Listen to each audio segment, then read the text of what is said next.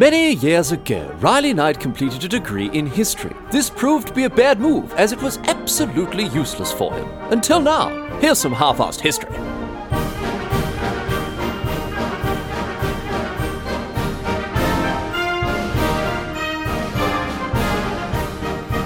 What's going on, mate? Great to have you along for some more half-assed history. This week on the agenda, going to be having a chat about the Battle of Thermopylae. This is, of course, one of the most famous and well-known battles from all of ancient history. It's the famous last stand that was made by King Leonidas I of Sparta and his 300 Spartans, and quite a bloody lot of other Greeks too. Like, a lot of other Greeks that somehow just get left out of the picture a lot of the time. The popular conception of this battle, of course, is that, only 300 soldiers held off this army of millions that the Persians managed to pull together. And that is, it is total nonsense, really. It is not, that's not how it was at all. There were around 7,000 Greeks from various city-states that fought up to 300,000 Persians. So the numbers were a little off there. But that was the real, the real fact of the matter at the Battle of Thermopylae, as we'll talk about. But there's no doubt at all that the overall thrust of the story, the story that you probably heard, the one of self-sacrificial heroism in defense of an invaded homeland, there's no doubt about that. That part is certainly true, because the Battle of Thermopylae, it was an important part of the Greco-Persian Wars. We've chatted about we talked about the Greco-Persian War last week while getting across the Battle of Marathon, and we're going to continue talking about this conflict, not just today, not just this week, but also next week as well. There's so much to talk about. All these stories sort of all lead into one another. I'm enjoying getting stuck into all of them, exploring how these battles shaped and influenced one another. And the Battle of Thermopylae was, it was sort of the next step, I guess, the next chapter of this story, the Greco-Persian War. Bit of a break between the Battle of Marathon and the Battle of Thermopylae, but still they are related. And talking about the way that the whole conflict between the Greeks and the Persians, the course that it took It's really interesting. So this week, as I say, Battle of Thermopylae, a lot to get across. Next week as well, we'll be talking about the monumentally important Battle of Salamis. That's what's coming up next week, so I hope you stick around for that. But for now, Thermopylae, pick up the story from where we left off last week. Be sure to get across that episode before listening to this one, I reckon, because I'm going to continue this episode assuming that you know where we finished last episode as well. So while it doesn't quite have part 1, part 2 in the name of the episode, that's sort of the territory in here. So anyway, let's get to it here. Let's get underway with the story of the Battle of Thermopylae. Here we go. So going all the way back here. We're going all the way back to 490 BCE. Once again, BCE here. So we're counting years down, not up, as time goes on. The next year after 490 BCE is 489 BCE, and obviously today's entire story is before the Common Era, so I'll just say 490 rather than 490 BCE to save some time. You know the drill by now. Anyway, back in 490, we're picking things up more or less exactly where we left off last week. Battle of Marathon has just finished. The Athenians, they've wiped the floors with the Persians at Marathon, got back to Athens to secure the city, job done. Now the Persians, after their defeat at the Battle of Marathon, an unexpected defeat as well for them, they retreat back across the Aegean Sea, to lick their wounds. And the defeated Darius, the emperor, the Persian emperor, he is determined to raise an even bigger force than before, and he's going to come after the Athenians and the Greek world in general, really, with fire and fury. Except he doesn't. And look, in his defense, he's got a very good reason for never coming after the Greek world with fire and fury. It's because he bloody died before he ever got the chance to. I mean, that'll do it, right? Darius never sees the Ionian revolt revenged. He never gets his chance to go after Athens or their Greek allies. And the reason for that is that he popped his clogs. A couple of years after the Battle of Marathon in 486, while Darius is, he's been busy assembling this massive army he's going to use to push into Greece. But instead of pushing into Greece, he has to use his forces to put down a huge rebellion in Egypt instead. I mentioned last week how the Persian Empire at this point constantly having to deal with revolts and rebellions all over the place. And the Egyptians, they got a real blinder coming for Darius at this stage. So he packs up his army, he gets ready to march south instead, and then just dies. I mean, the bloke, he was in his mid-60s, his health wasn't great, he wasn't up to another big military campaign, so he carks it, and that's the end of him. He dies before he can even march on Egypt, but his son, Xerxes I, I'll tell you what, he takes the reins. He's the new emperor of the Persian Empire, no worries at all, and leaps into action, picking up where his old man left off. He marched south to Egypt with this massive army that his dad had assembled, and he crushes the Egyptians into the dirt. He crushes this revolt, no worries at all. Not today, mate, he says. And that's the end of that. And then, once the Egyptian revolt has been put down, continuing in his father's footsteps, he begins to eye off Greece. Xerxes continues to build up this colossal Persian army in readiness for the invasion of Greece. Hundreds and hundreds of thousands of blokes are made ready for war. Now, Xerxes seems to have had a few rather interesting ideas to solve some of the logistical problems involved with transporting such a massive army. For instance, how are they going to get this, monumentally large number of people from Anatolia, modern-day Turkey, across the Aegean Sea and into Greece itself? Xerxes decides to build a bridge, which is, a reasonable thing to do. He's not building it across the Aegean. That'd be, is it the Aegean or the Aegean? Whatever it is, he's not building a bridge across it. That's obviously ridiculous, right? Everyone knows where the narrowest point from the Asian continent to the European continent is. It's obviously where modern-day Istanbul is, right? Across the Bosporus. And that's exactly not where he decides to build this bridge. He instead decides to bridge the Hellespont, which is known today as the Dardanelles. The Dardanelles, not the much narrower Bosporus where you find modern-day Istanbul, as I say. He decides to construct a pontoon bridge across the Dardanelles, which is not a narrow distance. On top of that, he ordered the digging of a canal across the isthmus of Mount Athos in modern-day Greece. In 492, a Persian fleet had suffered a very heavy defeat while trying to round Mount Athos, this isthmus. So he just wanted to sail across it instead, just cut out the middleman, straight across the isthmus, no worries at all. These are massive feats of engineering. I mean, particularly at the time, but they are done, they are undertaken, and they're completed to speed the progress of a force that is hundreds upon hundreds of thousands of troops large. It is massive. It is one of the largest armies the world has yet seen. Now, our mate Herodotus, right, the bloke in the sunnies on the front cover of the podcast, he's one of the primary sources of this entire story.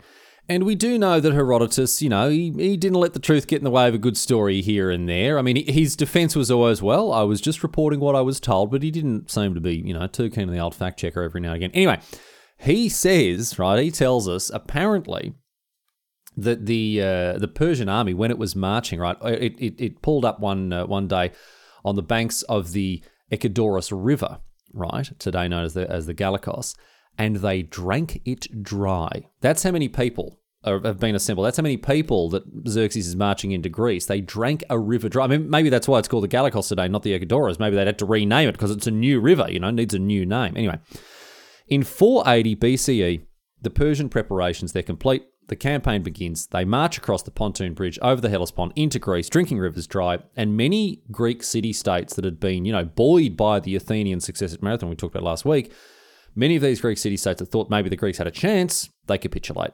Xerxes had an army the likes of which had never been seen. It was incomprehensibly massive. And these city-states, they feared total annihilation if they were, try to stand up to this bloke trying to resist this army. So, the Persians, they march onwards further and further into Greece, facing very little in the way of any real resistance. However, they take their time. They aren't hurrying, which, when you think about the logistics of, transporting hundreds of thousands of people into what is going to become very shortly, hostile foreign territory, you'd think you'd want to get at it with a fair bit of speed. But no, Xerxes seemed to be pretty cruisy about the whole thing, and he's taking his time getting his troops marching them further west and further south into the Greek heartlands.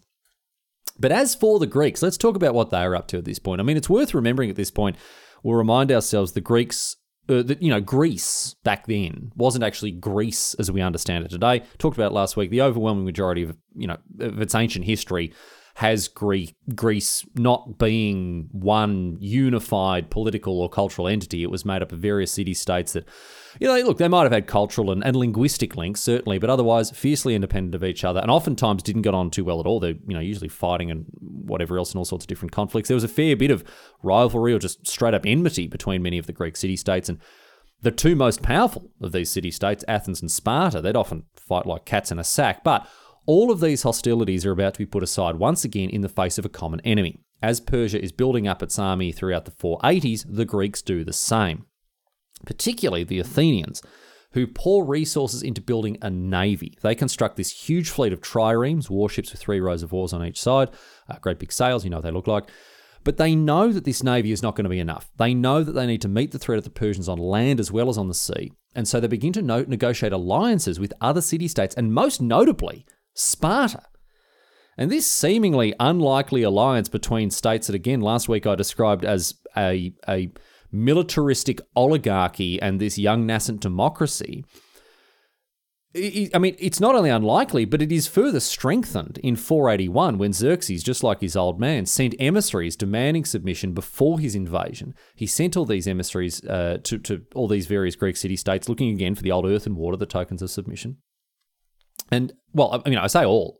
Actually, wasn't all of them, because he didn't send them to Athens and Sparta, and perhaps with good reason. As you remember last week, the Athenians and the Spartans just killed these emissaries that the Persians had sent. But this results in, funnily enough, Athens and Sparta being thrust into the spotlight as the leading forces resisting the Persians. Other Greek city-states that sought to stand up to the invaders, they began to seek the guidance and the leadership of the Athenians and the Spartans. And so in late 481, a meeting of these city-states is held in Corinth, right? And this alliance is formalized between Athens and Sparta and all these other city-states that want to take the fight to the Persians. And a lot of it is because of the fact that Xerxes kind of singles out Athens and Sparta as his main enemies, these enemies that he's not even going to attempt to, bargain for submission. He's just going to conquer them outright. So they become a rallying point for all of this Greek resistance here. And, a lot of city-states flock to the banners of Athens and Sparta. They come to Corinth and they get involved in this alliance, this Confederate alliance. And it's kind of funny to think about some of the city-states that got involved in this alliance, because many of them were actually technically still at war with one another. But despite this, they signed up. They joined this confederation of these city-states wanting to fight the Persian invaders. The enemy of my enemy is my friend and all that sort of stuff. And so much of the Greek world comes together to try to address the threat that this gigantic Persian army, it poses to them all, right? So plans are drawn up, they're debated, they're considered, and ultimately settled upon. The Greeks decide to fight the Persians both on land and at sea. Now, there are a few factors that go into their decision-making here. They recognise that they're outnumbered. There's no way around that. It wouldn't matter if they mustered all the forces across the entire Greek world and united them all under one banner, they'd still be outnumbered by the Persians. So they recognise that they can't rely on sheer force of numbers. Instead, they've got to be clever with where any confrontation with the Persians takes place. And because the Greeks have this home ground advantage, because they have the defender's advantage, they can kind of pick where they want these fights to take place, they're in a position to leverage the terrain and the other circumstances that would have an impact on the battle, and in some way offset the disadvantage that they would otherwise have from having such, relatively reduced numbers compared to this massive Persian force. On top of these battle plans that are laid out, they also lay out the plans that, the sort of the plan B, the what if, the next steps after this first round of engagement in this theatre of the conflict against Xerxes, with plans to do things like evacuate Athens if the Persians should arrive there to prevent, a wholesale slaughter, and defend Corinth as the entrance to the Peloponnesian Peninsula, that sort of thing. But the thrust of their plan, the main focus of their plan, is how they are going to address the immediate threat of the Persians marching into, the Greek heartland here.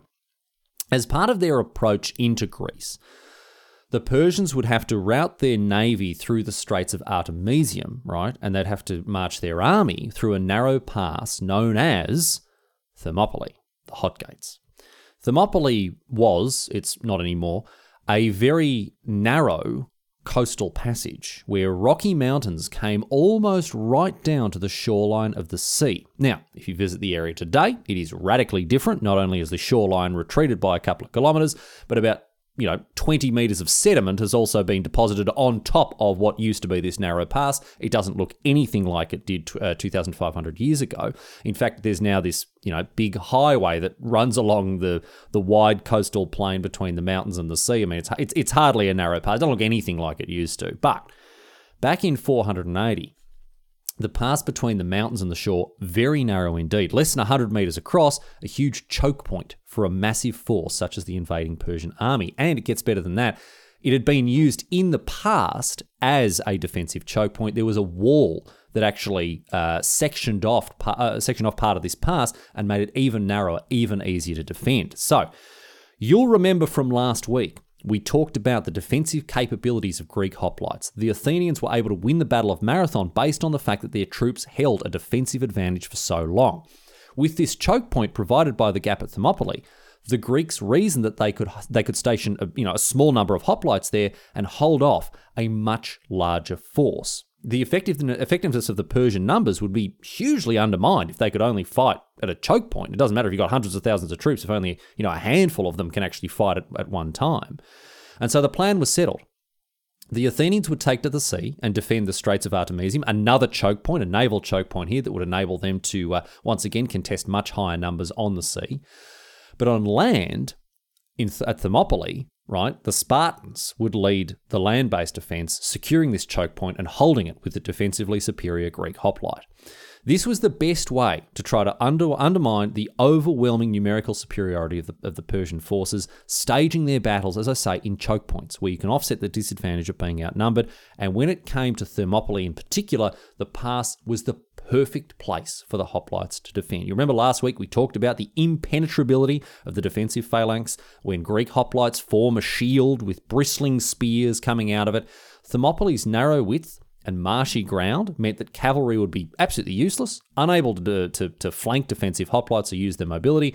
And once again, just like in Marathon, the Greeks have the defender's advantage on their side. They can just sit there. They can sit there, defend the choke point, remain well supplied with easy access to friendly supply lines. But the Persians, on the other hand, they're feeding hundreds of thousands of soldiers and support staff every day, a long way from home. So, the Greeks, they can hunker down, defend themselves and wait. But the Persians, on the other hand, they would be forced to act. The Persians, however, as I said before, they're taking their time. They are taking their time in marching through Thrace, through Macedon, down towards Athens and Sparta, so long, in fact, that summer was almost over by the time that they were marching through Thessaly. And you won't believe what comes next because of the delayed approach of the Persians. Remember last week how the Spartans couldn't come and aid the Athenians because of that religious festival we talked about, Carneia? It forbade them from fighting. Well, you would think that the delay of the Persians arriving in the parts of Greece that they wanted to defend would only be a boon to the Spartans needing to defend this area. But it took so long for the Persians to arrive in the part of Greece that the Spartans were looking to defend that by the time they got there, Carneia had come around again. Carneia was upon the Spartans once again, just as the Persians began to arrive. And on top of that, it was also an Olympic year. So the Olympic truce was in effect. This meant that the Spartan army was forbidden from marching to war for two different reasons. And it would have been horrifically sacrilegious for them to march against the Persians at this time. However, one of the two Spartan kings, Leonidas I, he's not happy with this situation. He's going to do something about it. By the way, Sparta was traditionally ruled by two kings. Obviously, we hear a lot about Leonidas I, very famous indeed. We don't often hear too much about his co-regent, Leotychidas, but he doesn't really come into this story too much. Anyway, Leonidas, he wants to stick to the agreed plan. He wants to hold the Persians at Thermopylae. Religious festivals be damned, he said. I want to go up there and I want to make sure that we give them what for to try to prevent this onslaught. So he talks to the ephors, a ruling council of Spartan elites, right? And the ephors decide that in light of the seriousness of the situation, that Leonidas could, after all, march to Thermopylae and attempt to defend it. However, he could not take the Spartan army. He could take only a small force to defend the pass, and he leapt at the chance to do this. Leonidas took with him 300 soldiers, the royal bodyguard, and he marched north with all speed to Thermopylae, intending upon meeting the Persians there and holding the pass. Now, of course, I mentioned before, the common conception, or I should say, the common misconception about this situation is that it was just 300 Spartan soldiers against the hundreds of thousands or millions of Persian invaders. And, we've got popular media like Frank Miller's 300 to thank for that. 300 it's a very entertaining piece of media, certainly, but it is not grounded in all that much fact at all. It's quite amusing, for instance, to hear Leonidas in Frank Miller's 300 disparagingly refer to the Athenians as boy lovers when, Sparta had pederasty more or less socially enforced as part of its culture. Blokes are rooting each other all over the place in ancient Greece. It's no secret. So, no, it wasn't just 300 Spartans who fought the Persians at Thermopylae. In fact, Leonidas, on his way to Thermopylae, he rallied and recruited thousands and thousands of Greeks from various city-states as he led the march up north. There were 1,000 Arcadians, 1,000 Phocians, there were 700 Thespians, there were 500 Mantineans, there were 500 Tegeans, 400 Corinthians, 400 Thebans, plenty of other smaller forces from other city-states, in addition to a small force, or a small group, I should say, of Helots. Right now, Helots were, it's tough to say exactly what they were, but the simplest way to say it, and again, I'll accept people disagreeing with this characterization, but the simplest way to say it is that they were state-owned slaves. They were slaves owned not by people specifically, individually, but by the state of Sparta, and they were put to use in various positions throughout Spartan society. But again, you can kind of dress up Helots in whatever way you want. They were slaves, and they were taken along as well, whether they liked it or not, alongside these Spartans and the rest of the Greeks who went along marching with Leonidas in order to defend Thermopylae. After arriving, Leonidas, his Spartans, and the rest of the Greeks, they set up shop. They get ready to hunker down and defend this pass. And Leonidas, he positioned the bulk of the Greek forces, obviously within just the narrowest part of the choke point, right? At its narrowest point, where some Phocians of yesteryear, they'd built this wall that I mentioned before to defend the pass in a previous conflict. And he sent the Phocians themselves, not the ones who built the wall, but the ones that had come with him. He sent those 1,000 blokes up along this small mountain path that could have been used potentially by the Persians to get around to the rear of the Greek encampment there. So this was a way that they could actually get across the mountains without going through Thermopylae here. So after having bolstered his defences of this mountain path, getting his troops all set up in position next to this Phocian wall, defending the narrowest point of the pass here, their defences are now ready. The Greeks, they wait for the arrival of the Persian army, and sure enough, before long, Xerxes' forces appear on the horizon. This staggeringly large army had finally come, but how large, you're probably wondering. Now, it's difficult to say. Our mate Herodotus, he puts the number at over 2.5 million on both land and sea, but this number just doesn't really hold up to much scrutiny. I mean, at the most basic level, there wouldn't have been enough water available for such a number of people to drink. The military logistics of the ancient world certainly aren't what they are today, and there was just no way that Xerxes and the Persians could have supplied such a huge number of people. Some historians think that Herodotus actually misinterpreted Persian numbers when they were reported to him and mixed up the terms for 1,000 troops and 10,000 troops. And if that's the case, that would put the army at a much more reasonable 250,000. And if that's the case, certainly it makes sense. Most modern estimates put the Persian army at between 150 and 300,000 troops. Still, an overwhelmingly huge number. I mean, when you're there with 7,000 of your mates, it doesn't matter if you're up against 250,000 or 2.5 million, you're still very sorely outnumbered here. But when this massive army appeared, the Greeks, they came together in a council of war to make the final decisions on how their defences were going to be played out.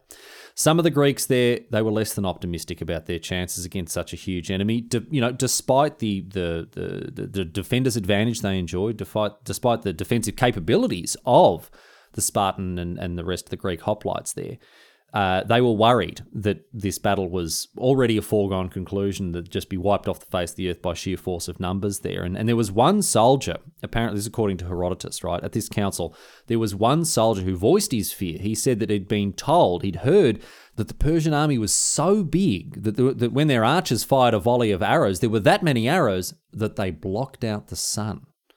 And in response to this soldier saying this, apparently, there was a Spartan hoplite there whose name was Dionychus, and he replied by saying that this was actually good news, not something that they should be afraid of or worried about, because then the battle against them would be in the shade.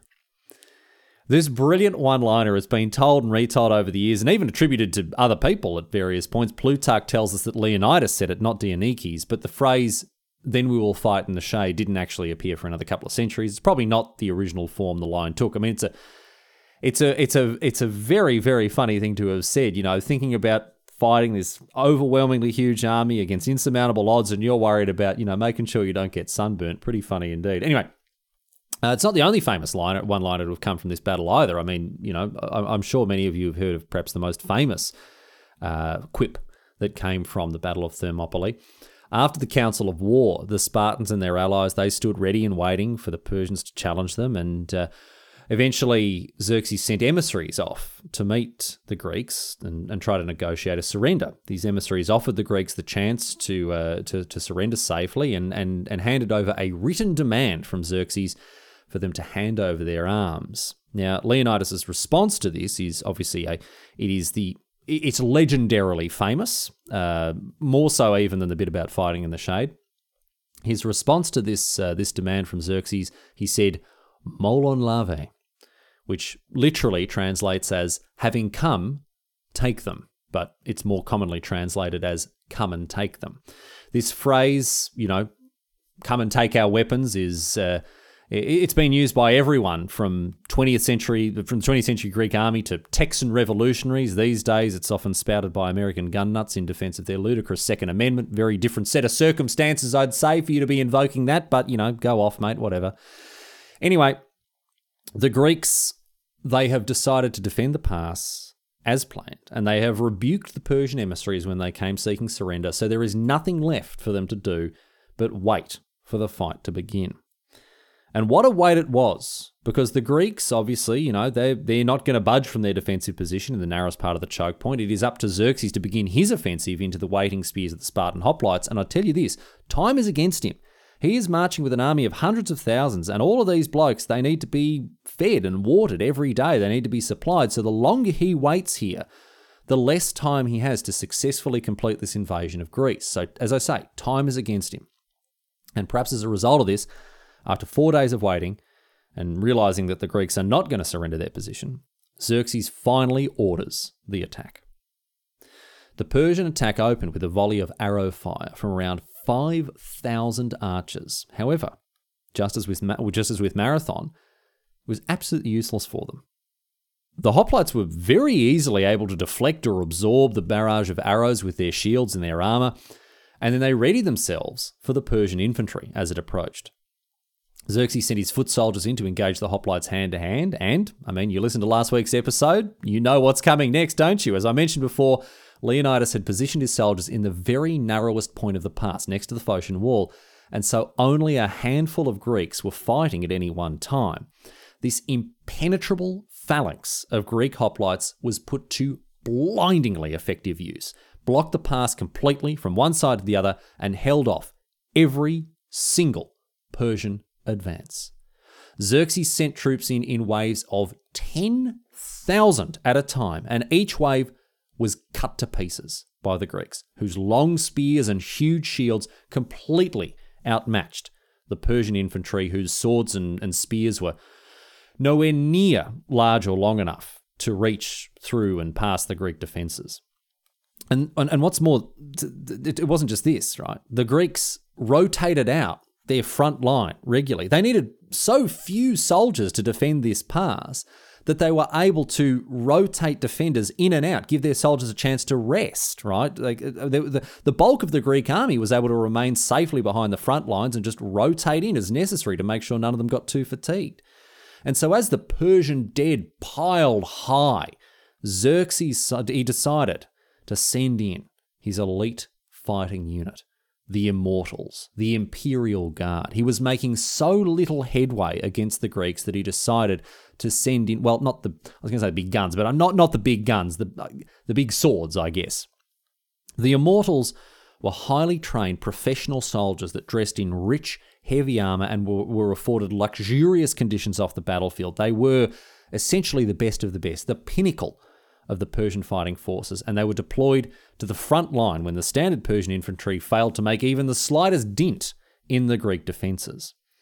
And after marching forward to meet the Greeks, however, the Immortals, despite their training and their skills as this elite imperial bodyguard, they made absolutely no offensive progress against the hoplites at the pass whatsoever. According to Herodotus, a favoured tactic of the Greeks at this point, the hoplites, they would feign a small retreat, lure the Persians a little way into the choke point, and then turn around, set upon them from all sides, and ruthlessly just butcher them as they fell for this trap.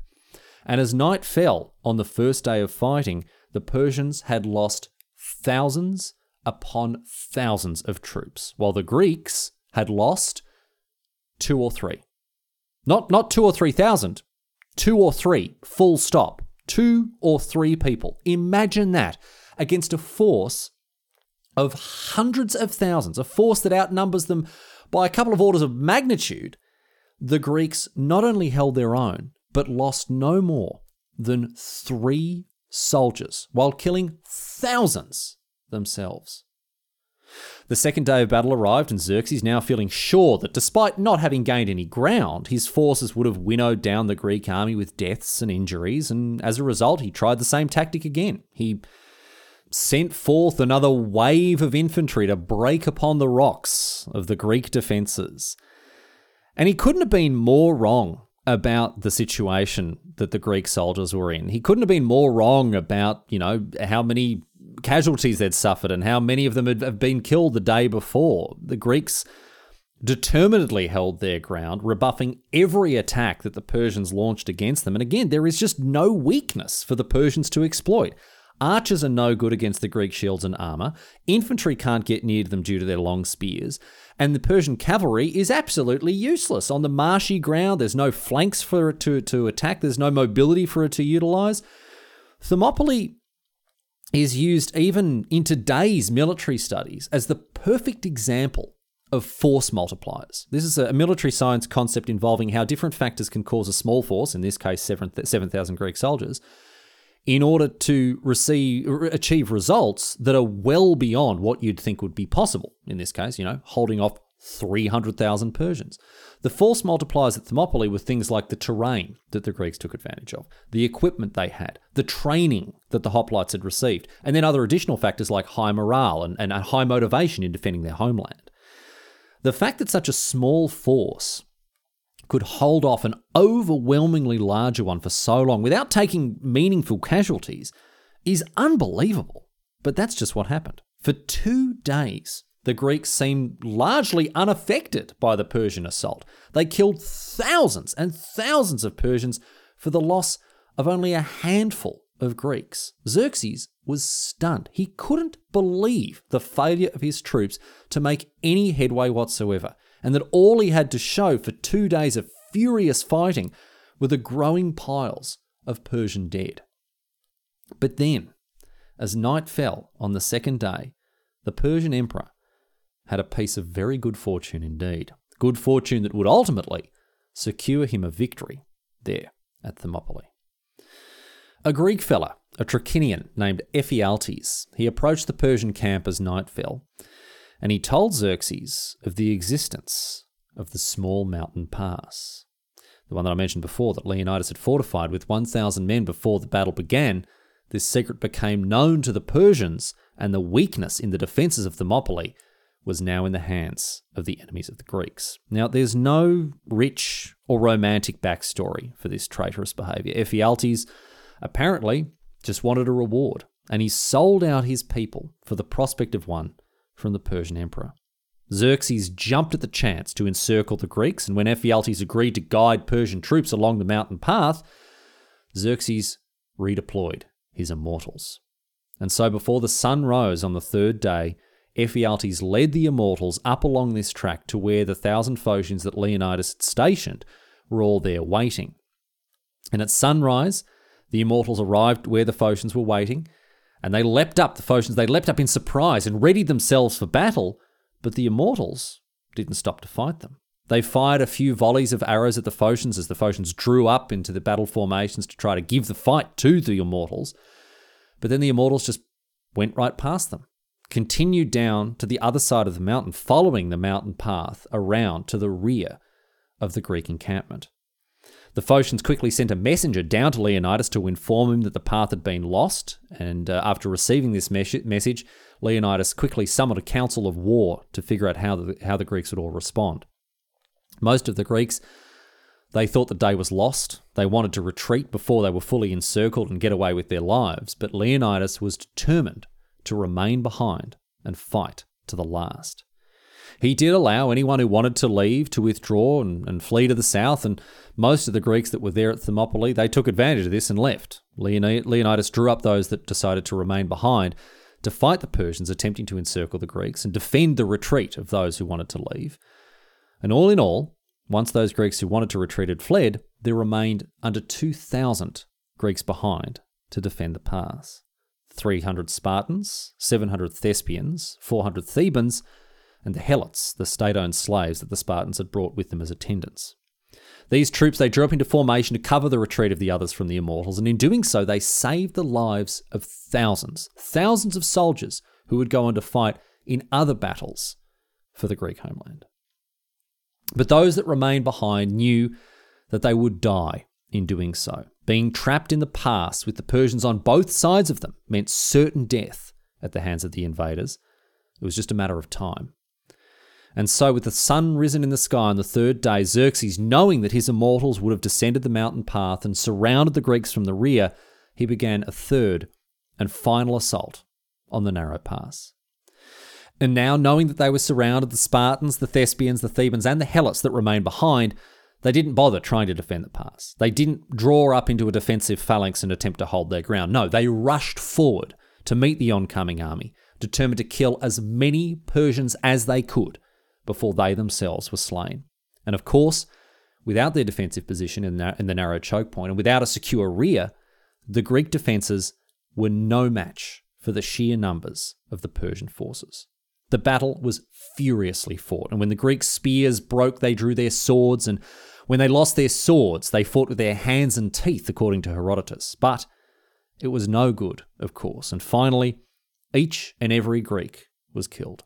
Leonidas himself was perforated with arrows before the Greeks took their final stand on a small nearby hill, and ultimately they were surrounded and either shot or cut to pieces by the Persians, who won the Battle of Thermopylae after 3 days of fighting. But the battle hadn't been fought in vain for the Greeks. Even after a total defeat, news of the massive Persian army spread throughout the rest of Greece, and preparations were made to deal with it before it arrived. As planned, Athens was evacuated before the Persian army could arrive, and the new defences that I talked about in Corinth were made to hold off the invading force. And while it cost them their lives, Leonidas and the Greeks that he led to Thermopylae, they bought a little time for the rest of Greece, time that was used to ready the defences of the rest of the Greek world. When the Athenians, fighting in the sea at the Battle of Artemisium, heard about the loss at Thermopylae, they also withdrew. They withdrew their ships to fight another day. But just as at Thermopylae, they had delayed the advancement of the Persian forces, and they'd made themselves ready to fight in future battles. And as the Greco-Persian War reached its tipping point, the Battle of Salamis that we'll get across next week, the Battle of Thermopylae wasn't just important for the time that it bought the Greeks. In fact, if anything, quite the opposite, because the time that it bought actually paled in comparison to how much time Xerxes cost himself as he very slowly burnt and pillaged his way south. No, it wasn't so much the time that Leonidas and his forces bought at Thermopylae. What was important about this battle, much like the Battle of Marathon, is that it was an inspirational example of resistance against the Persian invaders. And even at the time, it was used as an example of how a group of small, free soldiers could take the fight to a massive army of imperial subjects. Never mind the fact that, the Spartans brought their slaves along with them. Forget about that part for a minute. But despite being a defeat, Thermopylae bolstered Greek courage and morale and played a big part in readying the rest of their forces in continued defense of their homeland. Remember, this is an alliance of traditional rivals and enemies. And Thermopylae, even in defeat, brought the Greeks together and prepared them to defend their shared homeland. And we've still got a lot to get across when talking about the defense of that homeland. So be sure to tune in next week when we talk about the crucial Battle of Salamis and its aftermath, a decisive point in the Greco-Persian War. As for the direct aftermath of Thermopylae, well, after seizing control of the pass, the Persians interrogated the few surviving prisoners that they'd taken, and they asked them why there had been so few Greeks at the pass, why this hadn't been an all-in effort, and that there hadn't been tens of thousands of Greeks attempting to defend this invasion. And they were told by those that were being interrogated that not many soldiers were actually able to come because the Olympic Games were on and they were all busy there. The Persians then asked in disbelief what the prize was for a winner at the Olympic Games that could tempt these soldiers and warriors away from fighting for the existence of their homeland. And as you'll know from episode 161, the answer was an olive wreath. And upon hearing this, apparently one of the Persian generals, he couldn't believe it. He jumped up and exclaimed to another general, he said, "Ye gods, Mardonius, what men have you brought us to fight against? Men that fight not for gold, but for glory." So this definitely rattled the Persians, despite the fact that, their campaign at Thermopylae had been an overwhelming success and their victory had been near total. The Persians were still having second thoughts, it seems, about going up against the Greeks as their adversaries. Anyway, Xerxes then marched his troops onwards towards Boeotia and Attica, and he razed any resisting cities as he went along, while the Greeks prepared their defences in Corinth. Now, the razing and the burning and the pillaging, that was expected, and some of these cities, as I say, like Athens, were evacuated in advance of the Persian onslaught. But what was not expected of the Persians was the way that they treated Leonidas after death. The Persians captured Leonidas' corpse, of course, after Thermopylae, and ordinarily the Persians, they respected strength and courage, and they usually treated vanquished foes with respect and honour. But when it came to Leonidas' corpse, Xerxes ordered it decapitated and crucified. A very dishonourable end. Xerxes was known to have a terrible rage-filled temper, so maybe it wasn't super uncharacteristic for him, but still, this was a marked departure from the normal way that the Persians dealt with their vanquished enemies. The rest of the Greek dead, however, they were buried at Thermopylae after the Persians had moved on, and later on a memorial with a stone lion was built to commemorate the battle there. And 40 years after the battle, once the Greco-Persian War had sort of more or less concluded, Leonidas' bones were finally returned to Sparta, and he was given the burial that befitted him as a fallen hero. And while today Thermopylae looks nothing like the ancient battlefield that it once was, you can find an epitaph atop the mound of buried dead, attributed to a poet, Simonides, who lived at the time of the battle. The Greeks that marched to Thermopylae to defend their homeland against an overwhelming force of invaders, they all demonstrated great bravery. But the 300 Spartans who left with Leonidas, they knew that they would never return. A Spartan custom forbade them from retreating from battle. And with none of the Spartans surviving to tell the tale of Thermopylae, Simonides' epitaph tasks those who visit the final resting place of those Spartans to pass on the story in their stead. O stranger, tell the Spartans that we lie here, obedient to their laws.